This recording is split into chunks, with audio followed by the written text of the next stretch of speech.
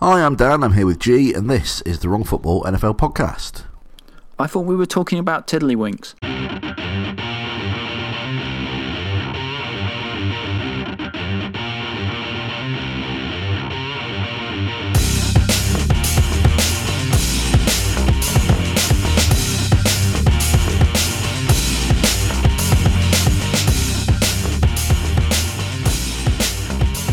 Well, you didn't hear us wrong. This is the Wrong Football NFL podcast. Don't worry, we're not talking about tiddlywinks this week. As much as G might want to. Are you really sure that the Dolphins fan and the Bengals fan want to talk American football this week? Well, yeah. I mean, it's not been the best week for us. I'll grant you, but yeah. Let's keep on topic. I suppose other people might think things have taken a bit of a turn. How are you doing, G? It's been a couple of weeks since we've spoken. Yeah, I'm doing better in myself in terms of health, and I'm no longer ill, and I sort of officially don't have COVID, which is always nice to know. Always positive. Obviously, been a tough weekend and trying to get caught up. How's things with you? Yeah, all right, mate. All right, all good, all keeping well on the home front. So yeah, just been enjoying some football. We should probably talk about some, I suppose. We can do that very thing with games rapidly herring into view, as it's a particularly special Thursday. Absolutely, yes. Yeah, Thanksgiving this week, so yeah, we've got a few games earlier than normal this week. So yeah, we'll get onto those in a little bit. So let's have a look at the news first of all. Then the first piece of news that I'm going to talk about is I think it's news to you from what we were just mentioning before we started recording. It has been announced a week or so, for a week or so, but obviously we didn't have a recording last week. So the Super Bowl halftime act has been announced, and it's I hope you're sitting down, G, because it's a big one. Yeah, I mean, I have completely missed this in my ill stupor. I thought I was relatively up on NFL news, but this one passed me by completely. Yeah, it's not actually that big. It's the weekend. Any ideas? Because I don't. No, honestly, nothing. Just like literally nothing. I mean, that's a terrible name for a band, except that all band names are terrible. When you first hear them. I did a little research. There's one song that I think I've heard in the background of something that might be a car advert. I'm not sure. That's about as much as I know. I can't say I'm looking forward to it. It feels a long way from Jay-Z being brought on as a consultant to help the NFL, sort of publicise itself. And I could be wrong, but this just feels like who? And distinctly, I am distinctly whelmed. Do you know what? I was having this conversation with Matt Cullen on Twitter on Saturday night, I think it was. There was a real good run of between 2006 and 2010. They had Bruce Springsteen, Prince, Tom Petty, Who, the Rolling Stones. Ever since then, I've not enjoyed a single one, really. That's since 2010. I can certainly see why a certain demographic is looking at and going, that doesn't represent me, as it is all, like old white men. Yeah, fair point. I can certainly see that was freshening it up. I'm now, guess I can guess it myself, because I can't remember the year Prince did it and whether he was in your list or not, because he was spectacular. Yes, absolutely. He was probably one of my favourites. Him doing Purple Rain, while it's absolutely hammering it down with rain in the middle of Miami, wearing an aqua and orange suit. I mean, much as I would like to petition the NFL to have Trivium do the halftime show, I'm not sure that my metal tastes in music would definitely sell across everybody. But no. I think pull harder on your strings of your martyr would just really work great in the middle of the Super Bowl. And I was impressed with Lady Gaga. Yes, I remember you being impressed with Lady Gaga. To be fair, I think that was the year I was having surgery. I didn't see it live. I had to go back and watch it afterwards. But yeah, I'm very underwhelmed, and I'm not really expecting much. I'll probably turn over and see what else is on, but there won't be. I mean, let's be honest. Can it be worse than Maroon Red? Well, or Maroon 5 Maroon even. 5. Maroon Red. Maroon Red. Can we tell that we're well out of Gavin's comfort zone when it comes to music? Maroon Red. We should probably move back to football, I suppose. I think so. I'm going to somehow, despite being a gigging musician, I'm going to sound less of an idiot talking about American football. Well, another thing that came out, it did come out a couple of weeks ago again, but it's an interesting point to discuss. Lamar Jackson was in an interview with Rich Eisen a couple of weeks ago, and he obviously Lamar Jackson hasn't been quite as prolific, shall we say, this year as last. Last year he was absolutely setting the league on fire.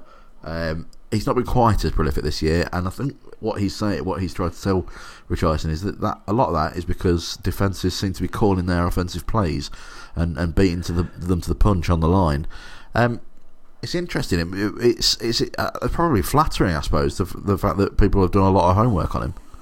Well, I think this sort of ties in with a conversation we've had a couple of times throughout this season, which is that a lot of NFL coaches spent the off-season working out how to stop that defence, and we've not seemed to have the next iteration of the Ravens' offence to cope with those adjustments. Now, in fairness to him, part of that is that they've lost a Hall of Fame caliber guard, and they've lost several other players for injuries, so they've not got quite the same players blocking, and they just receiving group, it hasn't taken the next step, and so it's just not quite moving on. And you're already hearing talk of people talking about Kyler Murray now being like the more effective rushing QB in the game, and to be honest, he has been passing the ball better, but I do wonder how much Lamar Jackson will get on better if he had DeAndre Hopkins to throw the ball to. So it's always difficult with this because there's so many moving players in an NFL team that it's hard always to necessarily work out what is like the player's ability to transcend their environment around them and what is them being a product of their environment. And there's so many interactions that it can be hard. And the interesting thing I'm thinking of, sort of like an overall piece, and it might work into a post tomorrow if I can get my brain into gear, is that when they're talking about the NFL being not for long, they're generally talking about being done with players and things moving on. But also, I think if you look at the league this year, there's perhaps two teams that you can truly hang your hat on and trust, maybe 2.5, but the Saints obviously have Breeze injured.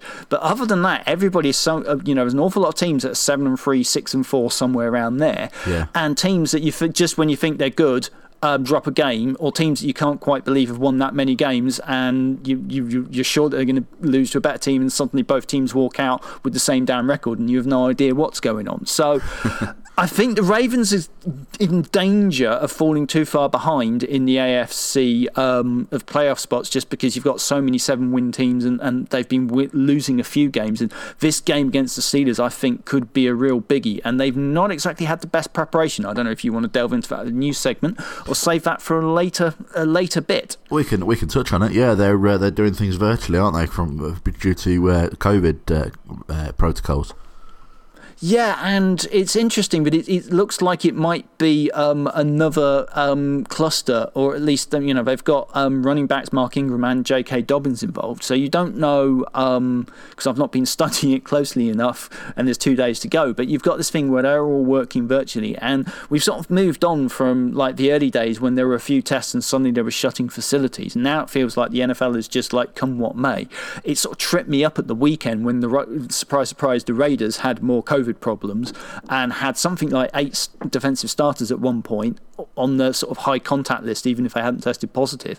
Now, most of them played, and they were pretty damn competitive against the Chiefs and cut me out. But it does feel like we've moved into a new reality, and as much as they sort of announced they're moving into sort of like the high alert zone or whatever they said recently because of the upping numbers in the community, but it does sort of feel like now we're to the point where they're getting everything virtual and we're just going to get games come what may. So we shall see how that functions over Thanksgiving and the next couple of weeks, particularly as I wonder what travelling and gatherings happen though through the Thanksgiving holiday, what effect that has on COVID in American communities.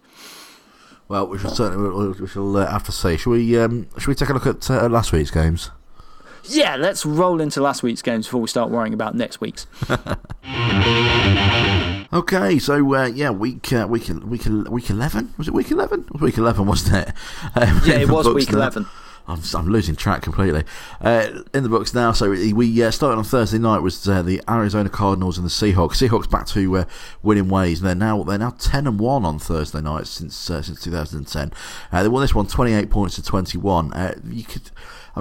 That division, that NFC West. I don't know if you've had a look at the table there, but you could quite conceivably see 3 teams from the NFC West making the playoffs this year: Seahawks, Rams, and Cardinals. Yeah, and even the 49ers have an injury list as long as your arm and are still putting forth credible performances.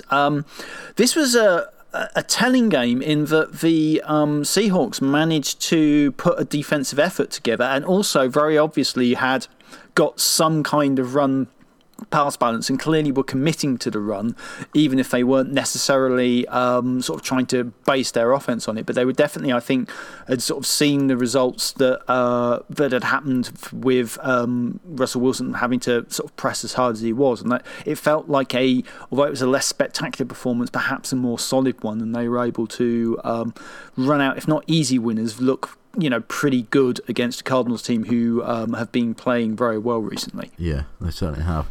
Moving on to on Sunday night, the Tennessee Titans and the Baltimore Ravens. This one needed overtime to separate the teams after Justin Tucker kicked a 29-yarder to level it in the dying seconds. Derrick Henry ran in an equally distanced touchdown to win it though for the Titans in overtime. It was 30 points to 24 in the end. Yeah, I mean, this is one of the games I was talking about. The Titans, had an odd wobble, and I find them a slightly hard team to work out as they've lost a couple of bad ones on the road and gone to the Bengals. I can't pick them at the minute.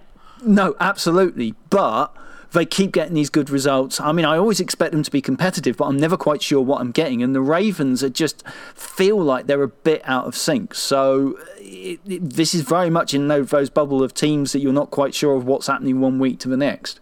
Yeah, they're a very strange one to pick, certainly for our picking competition. I'd be interested to see what I've done over the last few weeks in terms of the Titans, but you never quite know which team's turning up, especially with obviously all the COVID issues they had a few weeks ago as well. Yeah, but they started off 5-0 and were really convincing, and then sort of have been on this up and down ever since. Yeah, absolutely. Very strange. Well, the Panthers laid a goose egg on Detroit this week as well. They're first since 2014. It was 20 points to 0 to the Carolina Panthers. First half was quite a competitive game, but a touchdown and a couple of field goals in the second half saw this one finished 20 points to 0 in the favour of the Panthers. Yeah, and I don't know how much of my weekend post you read, but I feel particularly vindicated when I'm talking about the problems of Matt Patricia's reign in Detroit, and the fact that this feels like a franchise marking time until they change things in the off season, and losing 20-0 to what were a free win football team before that game just sort of kind of, I think, highlights the problems that are very much there, because Detroit finally get the win and immediately let down the next game. Yeah, and as Jack says, the Lions don't deserve nice things. So, well, it's just a curious one because their ownership hires people and sort of gets out their way and lets them run the team. It's just they don't seem to be able to pick the right people. Yeah. Well, that's it. So the Philadelphia Eagles and Cleveland Browns. In your weekly, this is your weekly reminder that the NFC East is terrible. The Eagles actually are still top of the division despite now being 3-6-1. They got beaten by the Cleveland Browns 22 points to 17. Browns had Olivia Vernon got himself 3 sacks for the Browns, including a safety. Nice little safety for you. And now all of the teams in the NFC East are tied on 3 wins. It's literally that tie that is keeping the Eagles at the top of the division. And I feel responsible because the Bengals are on the other half of that one. Yes, frankly. but I mean, the Eagles are like broken. Like they've broken Carson Wentz. Yeah. It's just unfathomable to me that they won the Super Bowl so few years ago with this head coach and look so lost in this division. And I mean, we'll cover the rest of them, but this comes as no surprise that they lost to the Browns. I was, as much as anything going into this weekend, I thought it showed how much faith I have in the new Browns regime, even if I don't trust Baker Mayfield as a quarterback, that I'd expected them to win, and they did. Yeah, absolutely. Another NFC. I'm sorry. I've got to do this. You've got to talk about them. Another NFC East team that played on Sunday is the Washington Football Team. Yes. They managed to grab themselves a win, helped in no small part by Joe Burrow with a season-ending ACL injury. They beat the Bengals 20 points to 9. The Bengals are now 0-18-1 in their last 19 road games. Right. I'll open the floor to you. I'm not going to do the huge rant because it's going to be sort of like a rehash of what's gone on before. Because as much as lots of people are saying, we told you so, the offensive line wasn't protecting him well enough. And although that said, he didn't get hit that many times in this first half, and they moved the ball well enough. It was frustrating that they were moving the ball, missed field goal, Burrow trying to do too much in 4-1, and suddenly we've sort of thrown 10 points away, and the Bengals moved the ball much better than Washington in the first half. But once Burrow went down, there was an obvious letdown, and that's to be understandable. But also, Ryan Finley can't do anything. The Bengals are essentially going to be unwatchable for the rest of the season because I can't see how they're going to get anything going without Burrow at quarterback, and the defense hasn't been good. So, I have 6 terrible games in front of me. I have a nasty feeling. As for Washington, I think the thing that I took away most from them, maybe not most, but the sort of a headline, I guess, would be a fair way to put it, is that actually, having said how anxious I was watching Alex Smith earlier in the season when he first started playing, he seemed, he didn't seem particularly gimpy. He seemed effective. They have a couple of players. Chase Young looked good, but the Bengals offensive line makes lots of people look good, particularly when the quarterback holds the ball for even a little bit of time, yet alone as long as Finley was trying to. And so Washington walk into a third win, possibly slightly fortuitously, and it's not exactly a bold prediction, but if I see a winner coming out of the East, I think it's going to be the other team we haven't talked about yet, or the Eagles somehow locking into it. Yeah, well, there's still a few games to go, and like I say, they're all tied on 3. So anything to play for. Who knows? Maybe one of them. Maybe one of them will get to the playoffs with 5 wins. Who knows? Well, the fun bit is that I'm sitting here going, well, with thanks to that draw, they can't all be on three wins, and that's not true because they're already on 3 wins, but knowing our luck, somehow one of them will manage to draw, or all 3 of them will manage to draw. Someone could get into the playoffs with double-digit losses. Think about that for a second. I'm rooting for like a perfectly tied division with all the same number of wins, losses, and a draw. Yeah. Well, the Texans managed to pick up their 3rd win of the season this year. It was 27 points to 20 over the New England Patriots, and they actually led this one for much of the game. This is the first time that New England have been below .500 through 10 games since the year 2000. There is something not right in New England. Well, I think it's possibly your fault for selecting them in the Survivor pool this week, because we flew into 2 teams like that. Oh, I'll pick them again this week. You can only pick them once. That's how a Survivor pool works. But it's just an odd one because this game, it almost feels like the previous thing that I say about lots of teams. The Broncos are the ones where they can't seem to get both sides of the ball working at the same time, because suddenly Cam Newton is throwing 365 yards and losing. And it's a slightly odd one. I've got this game earmarked, I think, for my off-season tape study, just because Deshaun Watson, I keep hearing how well he's playing. He threw for over 340 yards and had a passer rating of 121 in this game. So I think I'd like to see that against the Patriots defense. We knew coming into the season, they had a bunch of players sort of opt out due to COVID, and it's a strangely up and down odd season, and I'm sort of I sort of need to see this one to get a feel for what's going on. But it's clear that I think it's too harsh to judge Belichick and say, oh, it was all Brady, because that's people trying to just do the simple narrative. They're both in separate places. Which one was the secret to Patriots' success? But it's been a very challenging season with one thing and another, and clearly losing to the Texans was not in the plan.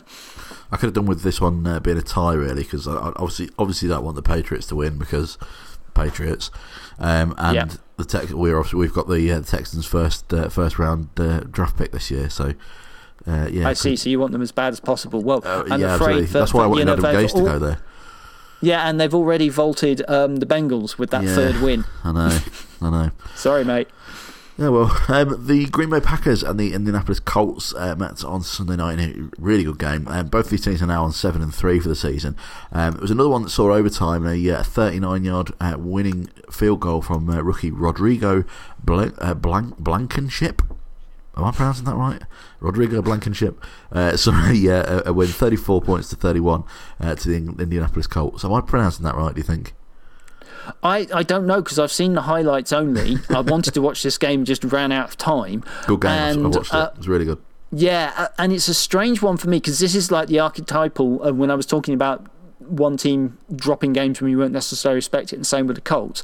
I've not been totally convinced by Rivers running that offense, but the Colts keep doing enough to win, and the defense is clearly good, because the Packers' offense has been really good this season, but just every now and again they seem to have a blip, and you don't quite expect it of Aaron Rodgers, but there was an interception, and it's just hard to totally have your faith in either side. I think, they're better than a lot of teams, but we don't have a lot of reliable banking teams, I don't think, this season. We don't. Or at least that's how it seems to me. Yeah, I totally agree. Normally there seems to be two or three that you can kind of hang your hat on, but which is a term I think we've used far too much this episode. But there's normally two or three that you can kind of count on for a win, but this year, you're really struggling. One thing that has been that you can kind of count on is the Pittsburgh Steelers. They're the final undefeated team in the league. They are now 10-0, and it's the first time they've ever been 10-0 in their history. This week they played the Jacksonville Jaguars. They won by 27 points to 3. Things aren't looking good for Jacksonville, although they're now obviously in a prime position for a decent draft pick next year. It isn't looking good for them, is it?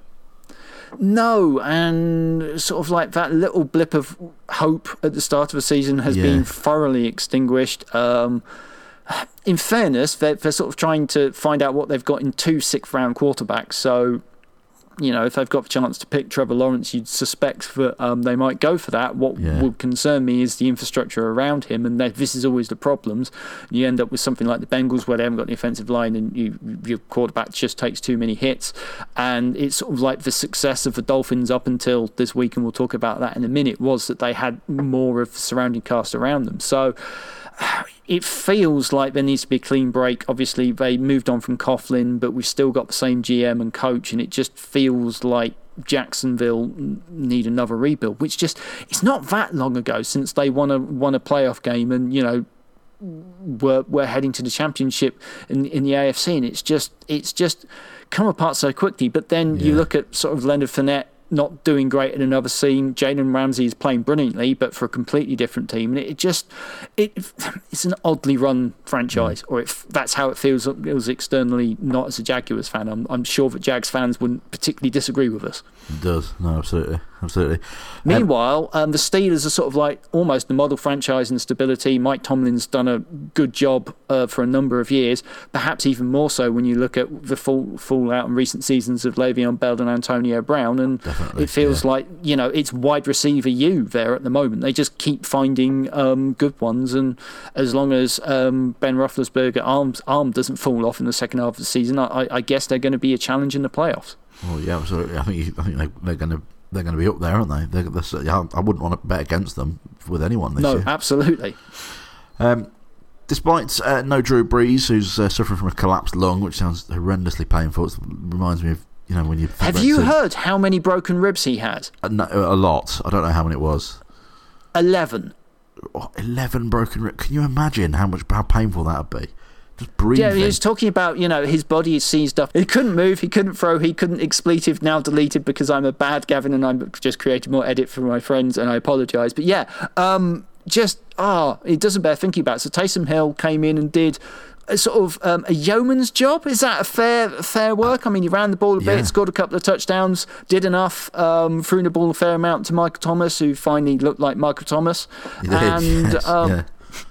And they beat the Falcons fairly comfortably in the end. Yeah, it was 24 points to 9 in the end. This one, it was. They finished their scoring 2/3 of the way through into the second quarter. But what I quite liked was the idea that I'd heard floated that part of this was Sean Payton essentially proving that he could with Taysom Hill, even though he's got Jameis Winston, signed to the squad as well. It's like, possibly, he wants to see what he can do. And, he did pay Taysom the money. But yeah, an interesting one, certainly.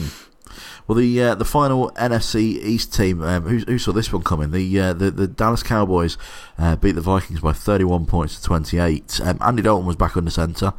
It was there were some big games from Dalvin Cook and Adam Thielen on the purple side of the field, but they couldn't save this one for Minnesota. 28-31.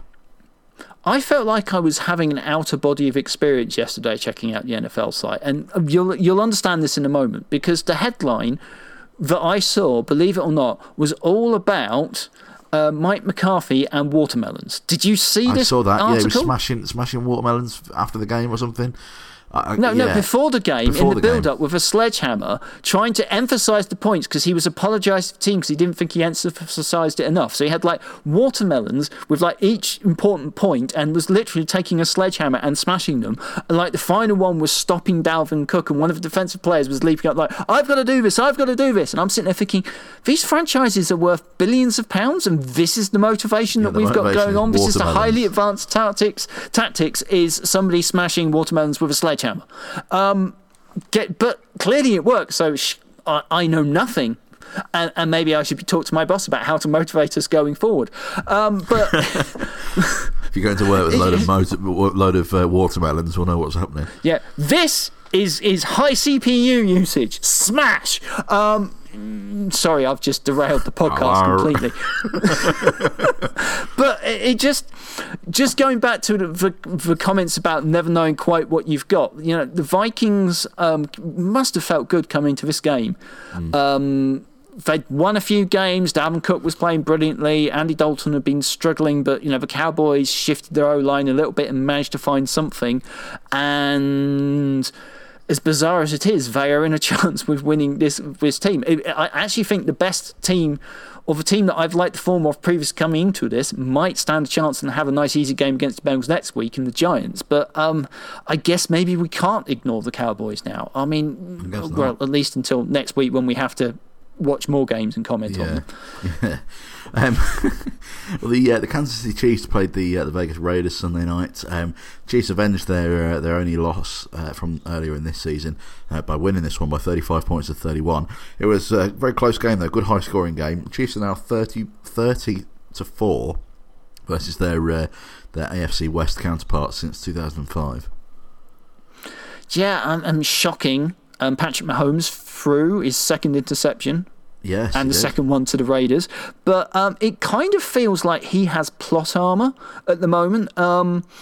It's that thing you get in action movies and computer games where the hero survives a hail of bullets. Or it's a little bit like the Terminator, and just it doesn't matter what you do. You know that at the end of the game, if Patrick Mahomes has the ball, he's coming and he's going to get the points to win. And it really felt like that. The Raiders made this a good competitive game and stayed with them all the while, but it sort of came down to the fact that Mahomes had the ball at the end, and him and Andy Reid I think are going to be a fearsome combination for a long time. And that's not really a shock because we've been saying that now for 2.5 seasons, but it's just incredibly impressive. It really is. Patrick Mahomes is something else when you think about it, and he's so young and so early into his career as well. Yeah, no, he could be eyeing up some records for a while if he can maintain this. Yeah, absolutely. Well, they might not be able to beat anyone else, but or not many people, other teams. But the Broncos are now 3-0 versus AFC East teams this year. They beat the Dolphins on Sunday, 20 points to 13. They're interesting fact. They're 1-6 against people outside of the AFC East. The Broncos, but they beat three of the four teams out of the AFC East. Tua was benched in the fourth quarter due to what B-Flow calls performance issues, which I can see. It wasn't the best, but at the same time, I kind of think you've got to leave him in situations like that. He needs to kind of learn. I don't know. What did you think of the call to put Fitzpatrick in?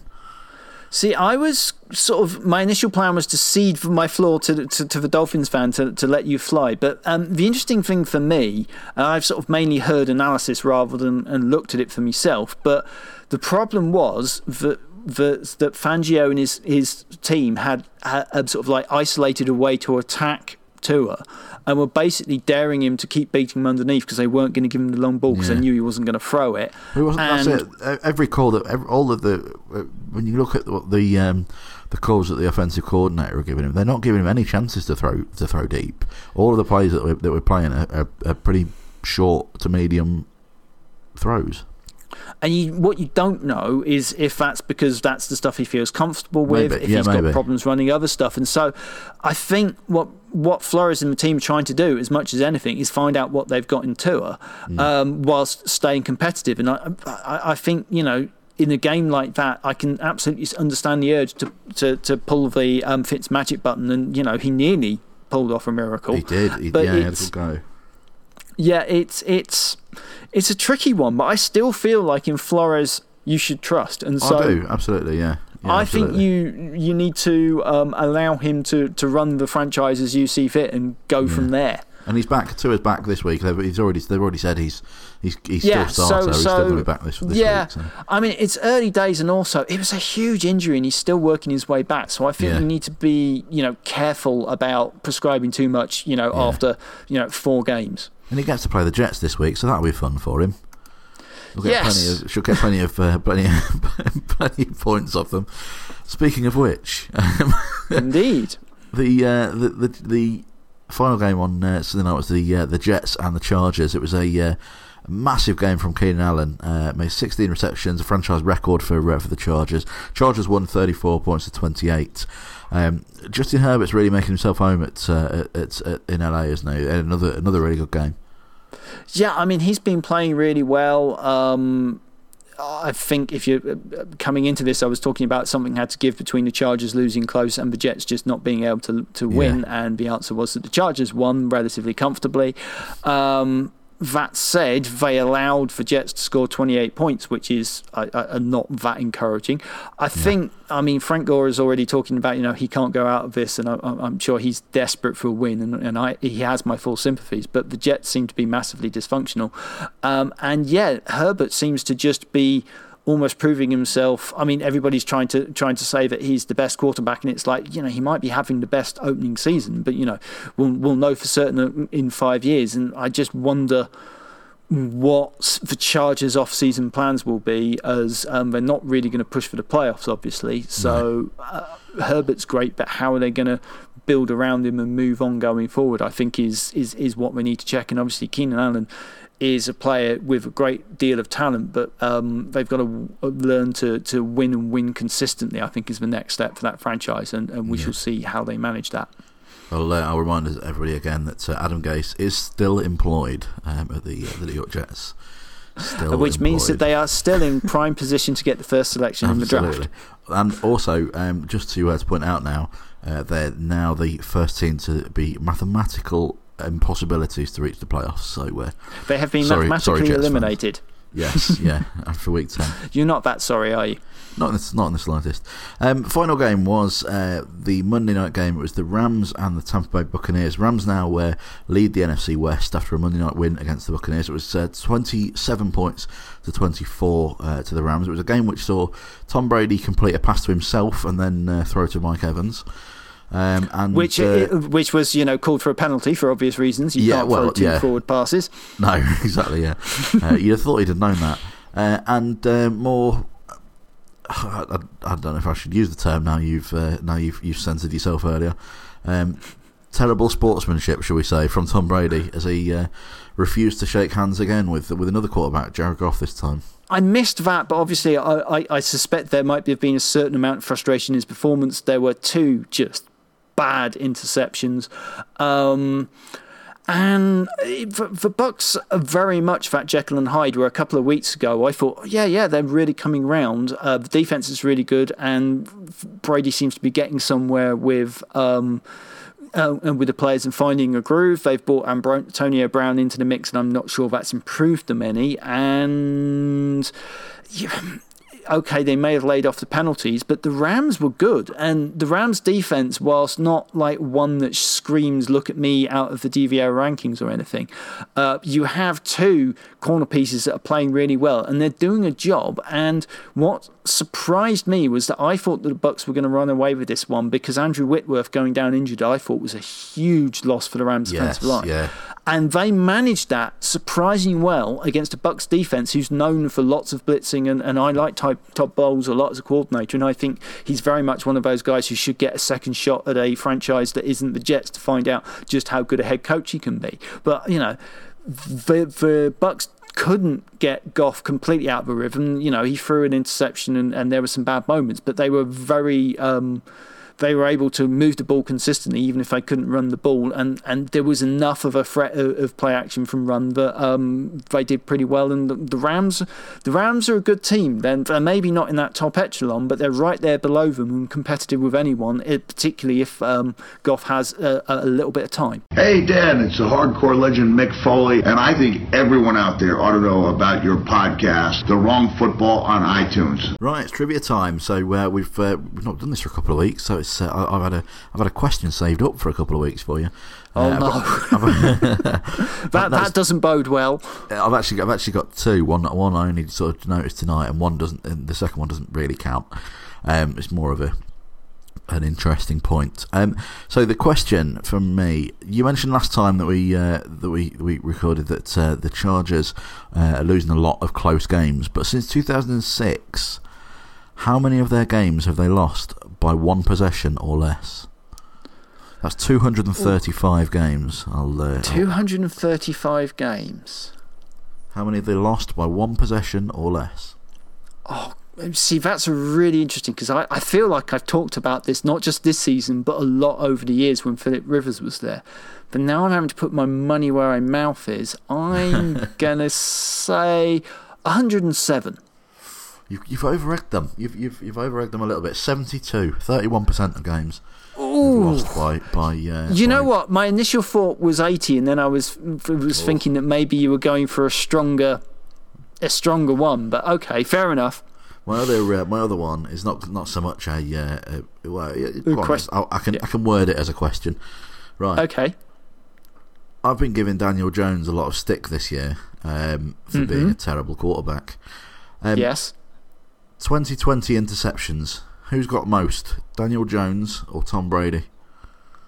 I think it's Tom Brady. Trick question. They're both on 9. Ooh.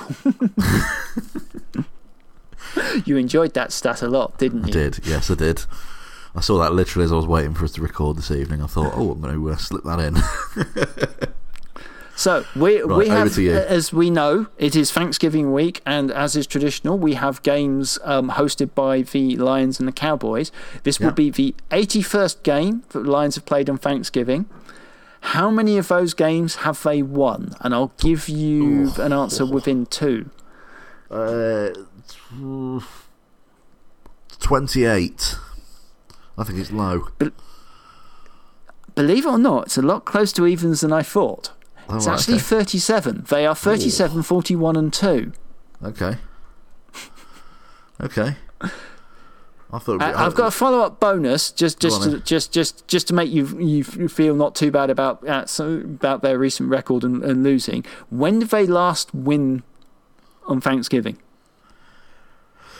2014. See, you're being harsh. It was 2016 against the Vikings. I was going to say that as well. I nearly said 16. Changed my mind. Right, let's have a look at week 12 then. We've said a couple of times now. It's because it's Thanksgiving week this week. We've got 3 games. Well, I say 3 games Thursday night. Technically, 2 games Thursday night. 1 in the early hours of Friday. So and then the rest on Sunday and Monday. So. Anything that particularly stands out? I assume you're doing your annual days off work to watch the Thursday night, the Thursday games. I am, although I'm spending 2 days also arranging bits in the house for the next phase of extension building. So it's not all going to be football related. I think We have the delight of the Houston Texans visiting the Detroit Lions and the Washington football team visiting Dallas. But the third game is a bit of a humdinger, as we've got the Baltimore Ravens visiting the Steelers, assuming that does go ahead and the Ravens can find enough running backs to play that game. Yeah, be a good one, that. Yeah, casting our eyes forward to the weekend, I think it's a bit of an odd week to pick ones out, because I mean the Chiefs-Bucks looks to be a good game. Yep. But I kind of fancy the Chiefs to win, given the Bucks' recent performances, but they could certainly spring a surprise. The 49ers versus the Rams could be tasty, except obviously we know how injured the Rams are.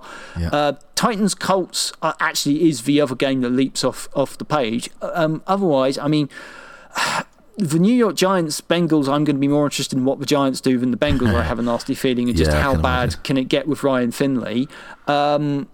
Jets, Dolphins, Browns, Jags, I mean, Raiders, Falcons. That one might get a little bit competitive if you've got division rivals. I mean, the Monday sort of like Sunday night game is the Bears, Green Bay, and then you've got Seattle versus the Eagles as the Monday night game, which I'm sure looked great before the season, but right now, I suppose, you can't discount the Eagles, but it's not a slate of games that is particularly firing up my soul, I have to confess. No. Well, we're going to change things up slightly, because I know how much you dislike your bold prediction. We're going to change it up slightly. You've got two choices. Either you can pick the shock of the week, so which team might be in for a shock victory. Or you can, because it is technically today, on Tuesday as we record this, Ryan Fitzpatrick's birthday, you can sing him happy birthday. Can't I do both? Feel free, yeah, absolutely. So,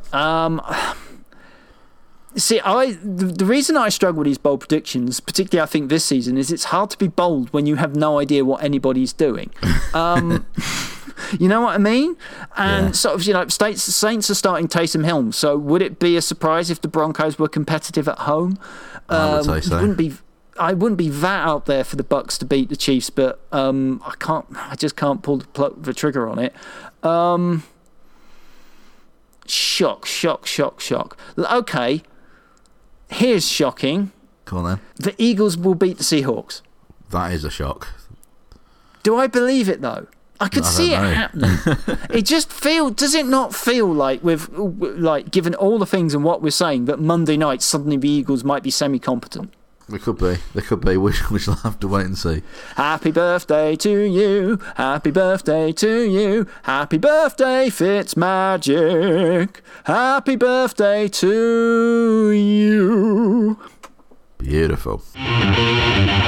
Well, that's it for this week's episode. We'll be back again next week. Hope you've enjoyed what you've heard. If you have, please be sure to give us a rating, a review, and subscribe to us through whatever medium you procure your podcasts, so that you don't miss out on anything each and every week. I mentioned a few weeks ago pretty much mentioned every week now, that we're now on more platforms than ever before, like things like Spotify, Google Podcasts, and Breaker, that kind of thing. So we do need to start building up some ratings on there. If you could leave us a review and subscribe through there, that would be fantastic. If you've got something to say or you want to get in touch, it's at TWFDan to get hold of me on Twitter, and G is at WrongFootball. In the meantime, keep your eyes peeled for more on thewrongfootball.com for more from me and G, and we'll see you again soon. Bye!